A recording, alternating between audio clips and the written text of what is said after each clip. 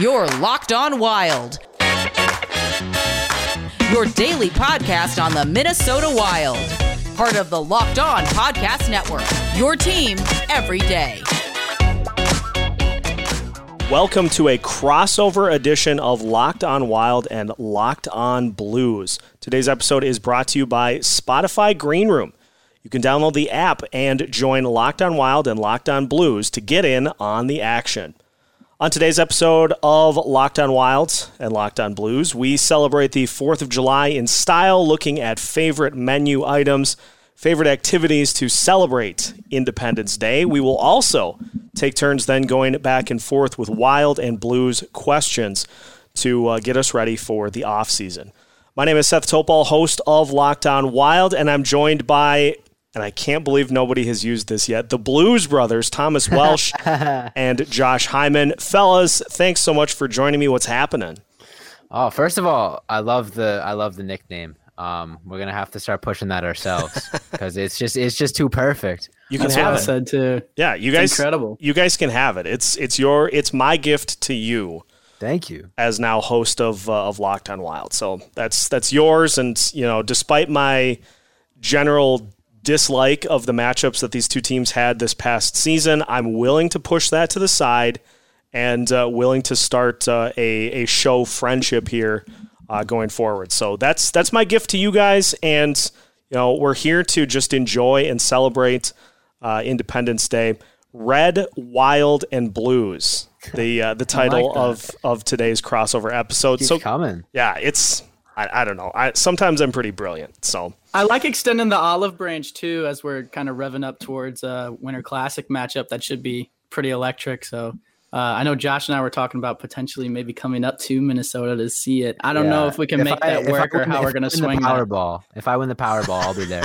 I might start saving up now. That sounds like electric. I mean, obviously I'm biased when it comes to St. Louis, but you can get pretty far and in between when it comes to states that have the respect and the history that Minnesota does with hockey. So I think watching a game up there would be absolutely electric, like I said. It will, and having been at Target Field where the game will be, I can tell you it's going to be a lot of fun. So if you guys do end up making the trip, I, of course, as the host state, the host site, will make sure that I accommodate however I can. But like you said, we get a few months till we get there. We got the rest of the summer to enjoy, which includes the 4th of July, the best holiday in the country in the summer.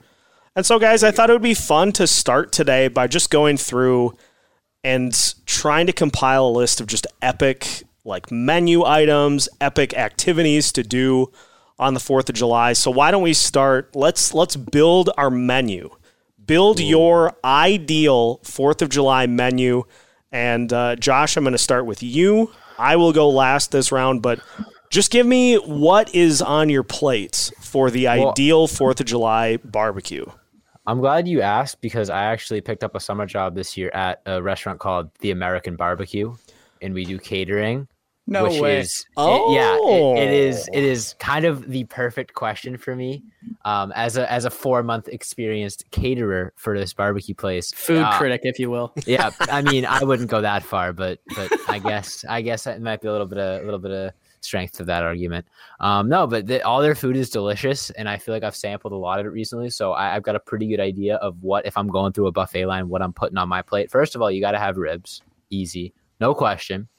Hot dogs, 4th of July classic, but a bit of a sleeper pick that I think makes any sort of barbecue meal perfect is a good, healthy serving of mac and cheese. You cannot go wrong with mac and cheese. And that's what I'm keeping onto my plate for serving one.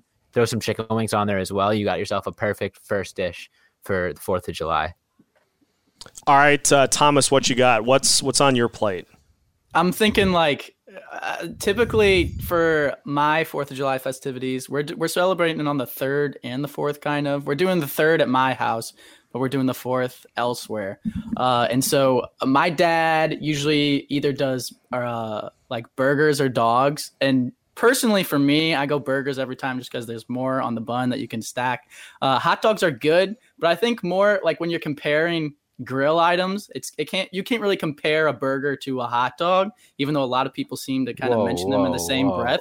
Well, I mean, they're not even close to similar, Josh. I think the main thing here you gotta take in pure makeup, or are you saying in quality? No, I'm not saying in quality. Okay. They're All both right. good, but I think a better comparison to a hot dog would be like a bratwurst, right? And even then, like bratwurst, I think I'm kind of on the fence about bratwurst, right? Because if you get like the Oscar Mayer like stuff at the grocery store and you throw it on the grill, it's not going to be as good as a hot dog. But if you go to like a butcher that like is cutting the meat himself and he's making bratwurst and actually knows what he's doing, then I think it elevates its game a little bit. So that being said, I think I would go actually burgers and bratwurst, throw those on my plate. I like the mac and cheese look, Josh, so I'm going to double down on that. But I will also say a good fruit cocktail can really make a dish as well. You throw a little bit of that on there, make sure your cholesterol is not spiking up too high. So I think that's what I'm gonna go with. Isn't high cholesterol like one of the virtues of the 4th of July? It's an American pastime. Yeah, I was gonna say. Look at Thanksgiving, the same thing. Oh man. Okay, my plate consists. I got to go ribs. Like that's just a starter. But I have really come to, within the last handful of years, appreciate a well done side of brisket.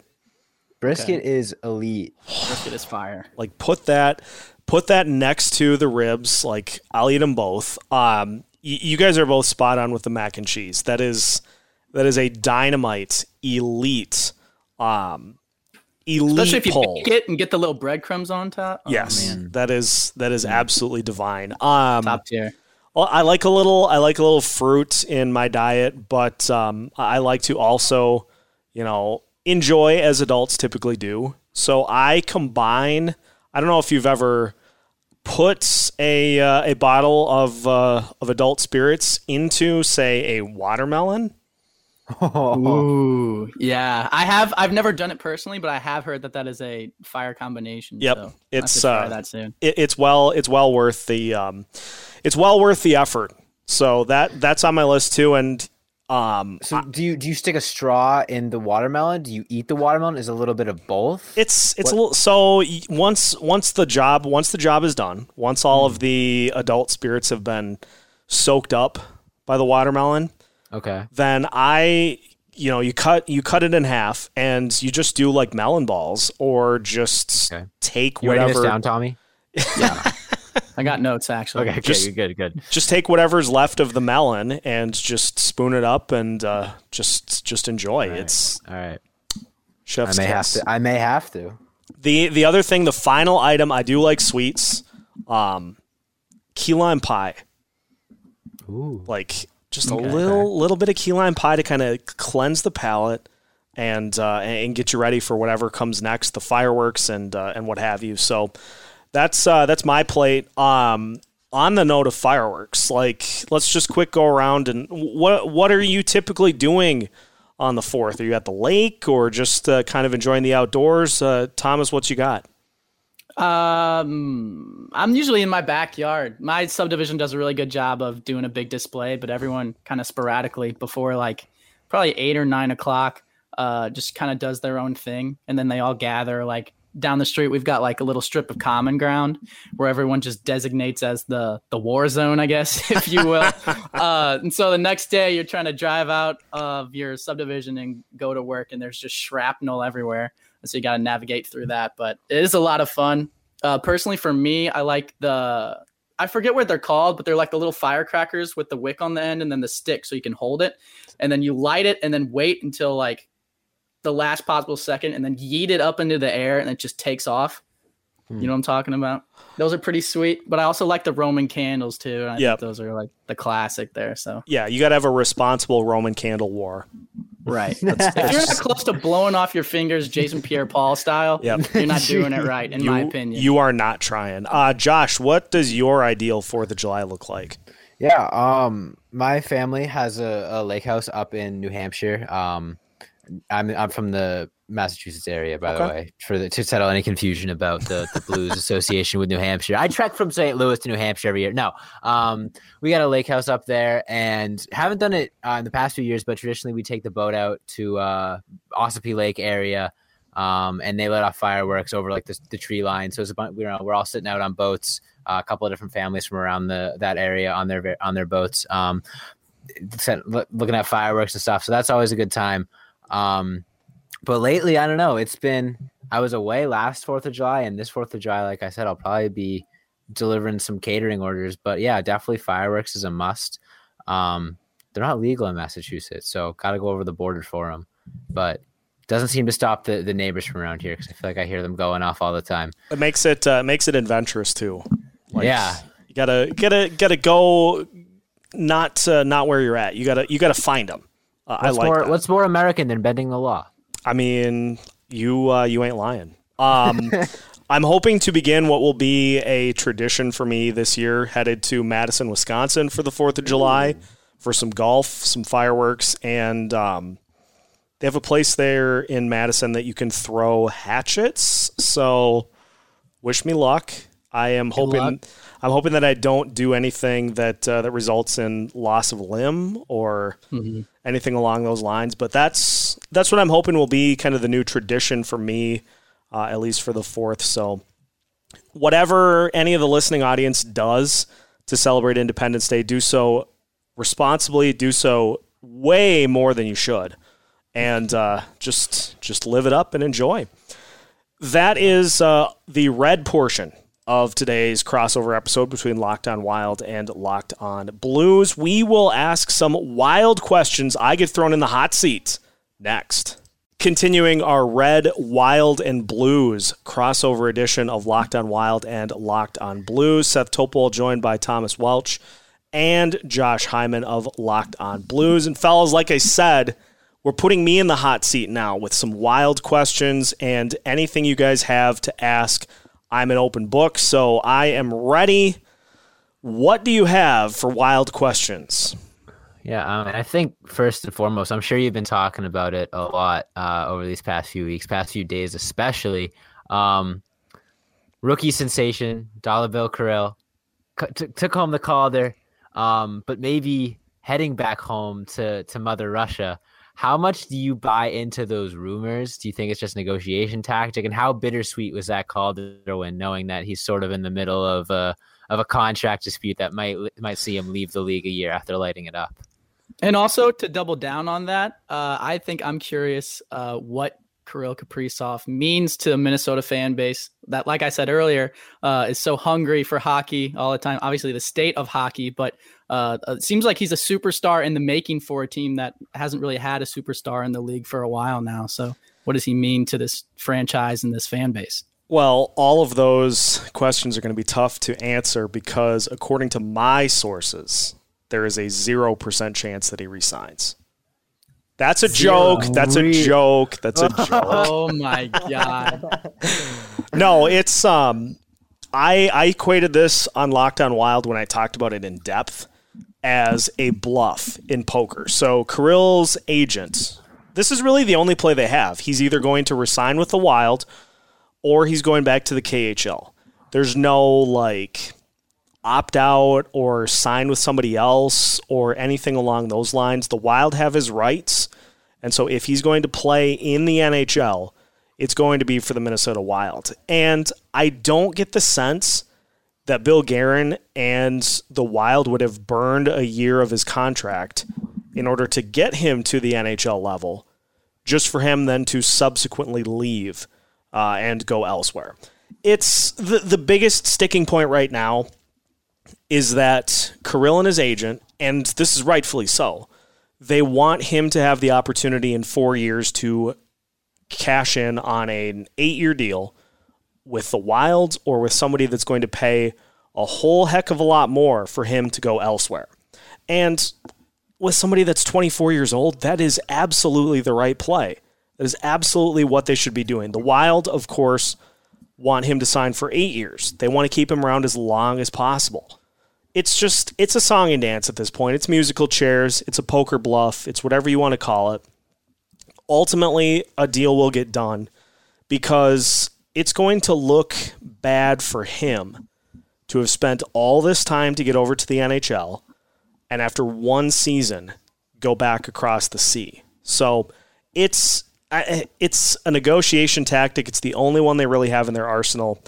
And for Wild fans who have been clamoring for somebody to come here and be as good, if not better than Marian Gaborik already, that's the last time the Wild had a player that was this good. Yeah, it's frustrating. It was frustrating for me when that news first came out. But everybody can just relax, just take a deep breath.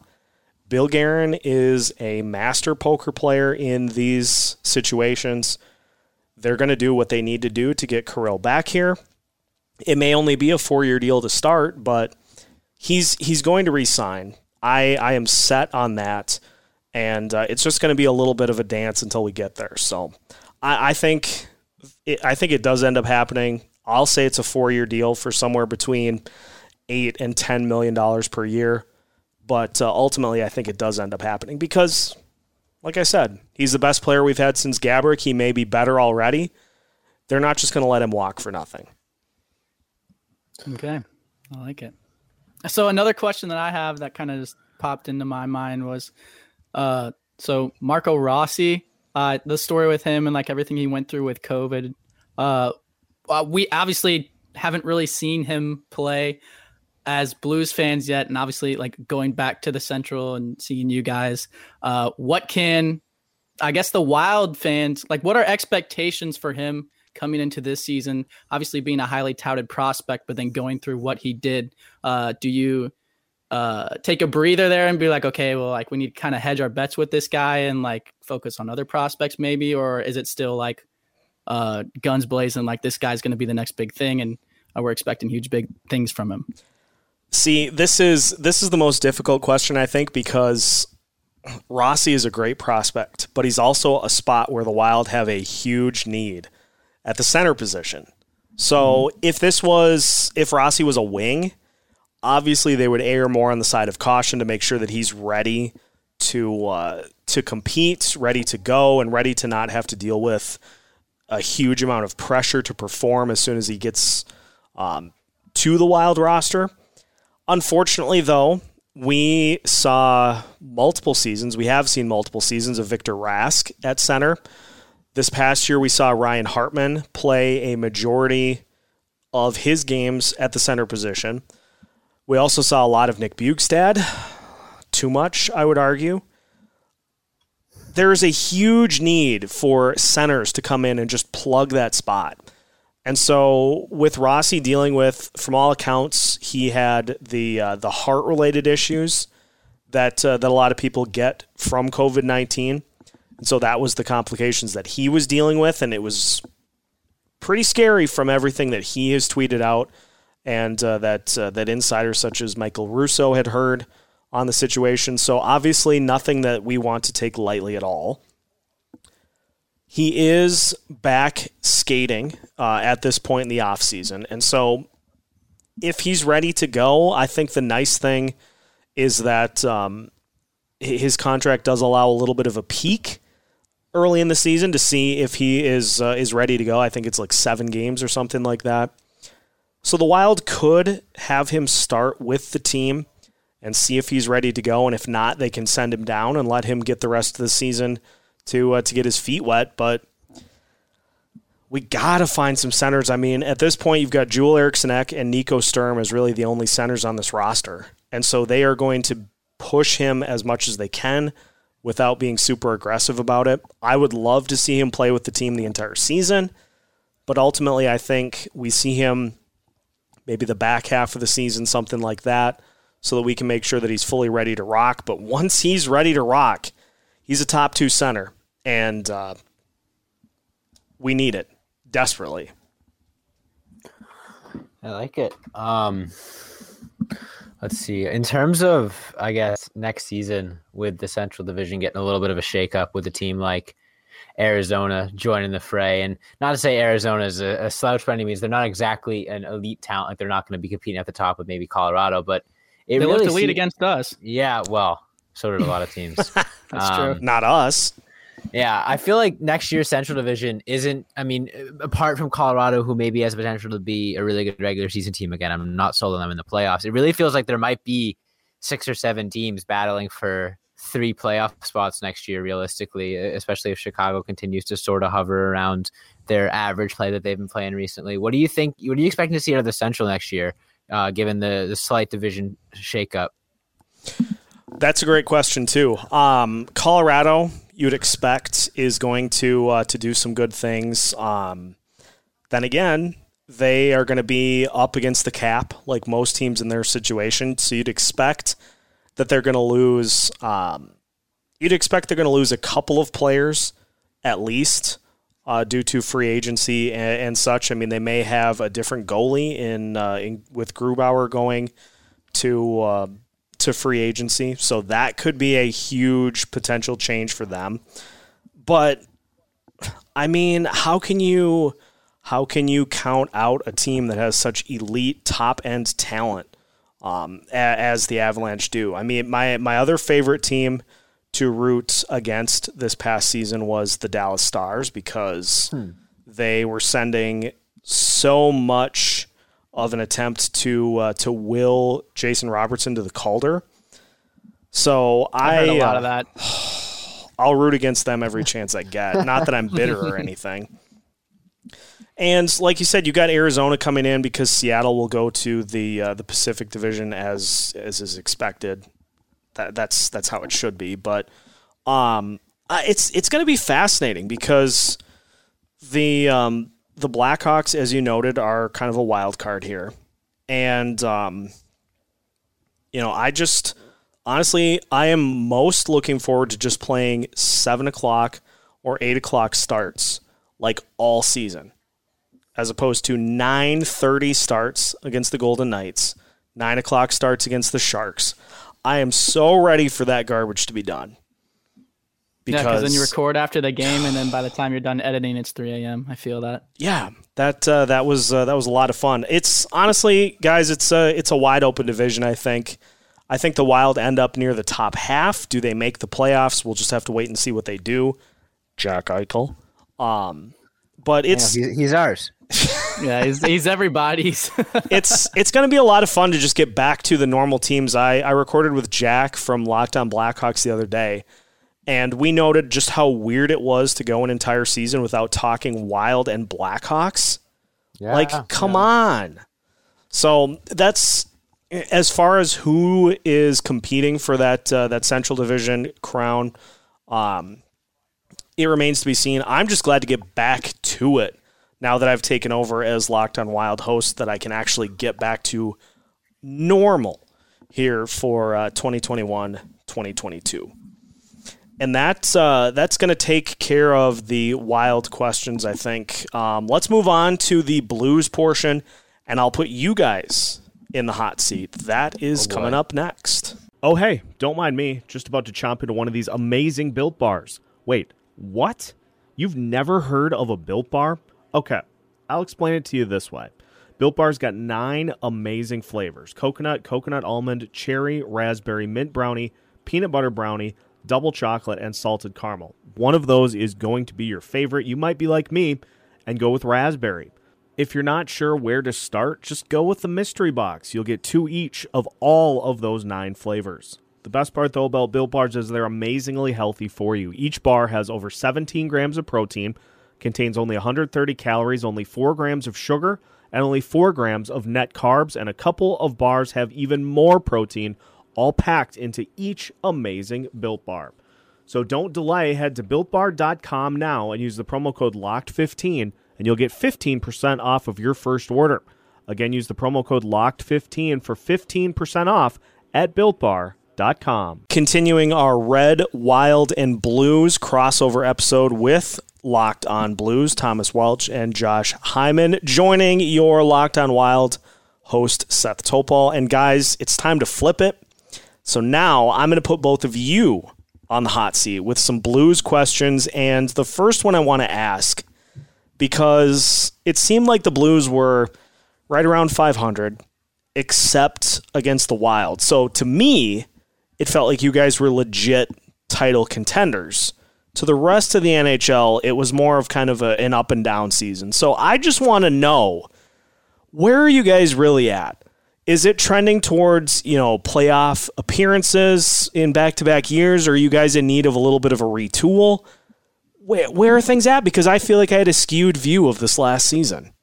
Yeah, so I think that's a very good question. And I think for us, that's the question we've been trying to answer this offseason so far. And I think that's a reason why this offseason for the Blues is going to be so big and why there's so many eyes, specifically from Blues fans. But I feel like across the league, there's going to be movement for everybody, right? But for a team like the Blues that were competing for the Stanley Cup so recently, and then the 2 years since have kind of taken a dip in production, it does feel like some days, like, I don't know if this team has what it takes, and like building an identity and the Cup team compared to the team that we have now. There's so many names that are different and so many people that have came in and so many people that have gone out. It's like, how can you recreate that magic?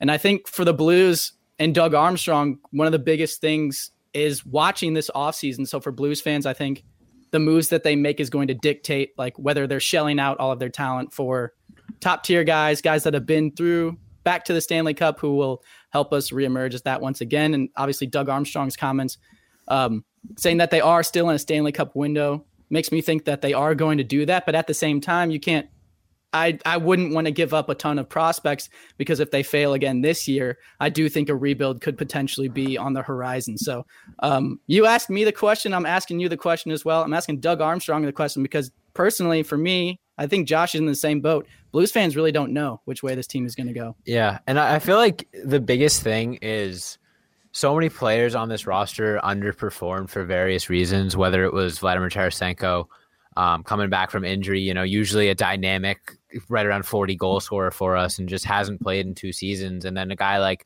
Mike Hoffman, who really for the first half of the season was just completely misused by the coaching staff, just deployed in situations where he was pretty much set up to fail. And then the fan base, jumped on his back. And then second half of the season, he gets more power play time and starts looking like a great goal scorer for us in the right situations. And then a guy like Colton Parayko, who during the Stanley Cup run looked like a potential number 1 defenseman on a cup winning team, played really, really well, looked like an absolute lockdown defender. And then these past 2 seasons hasn't really met that potential again. So it really felt like on paper, looking at this roster, they should have done so much better than they did. But at the same time, all of the players that struggled, it was sort of understandable. So it is a big question mark, like Tommy said, can one or all of these players take a big step next season? Another guy like Jordan Kyrou started out the season on a terrific pace and then just sort of slowed down. And it's a matter of, well, let's say every single one of those players has a big step over the offseason and plays up to or even above expectations, then this team can be a cup contender. But if those players are guys that this is their trend and they're not going to be, that the best we've seen of them and sort of the middle of the road is what we're going to expect. That's why we're seeing Vladimir Tarasenko trade rumors and all the stuff like that. So I think, like Tommy said, it's a really hard question to answer.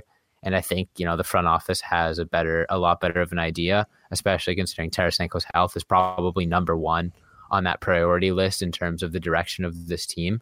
But it really feels like it's less personnel, less roster personnel, and more just mentality and chemistry.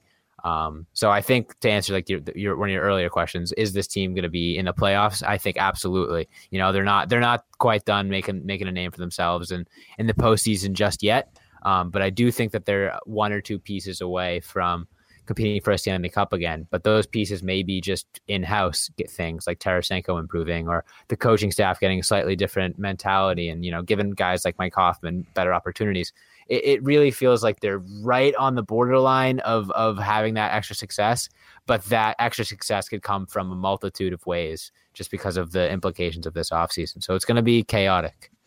Gentlemen, this was an unreal time and a perfect way to celebrate the 4th of July. We'll have to do this again because absolutely, obviously a ton of ways that we can spin this with a look towards next year as being division opponents yet again. Granted, we were this past season during COVID. So we look forward to doing this again here in the near future as well. For both listening audiences, make sure you're following Locked On Wild and Locked On Blues wherever you listen to podcasts.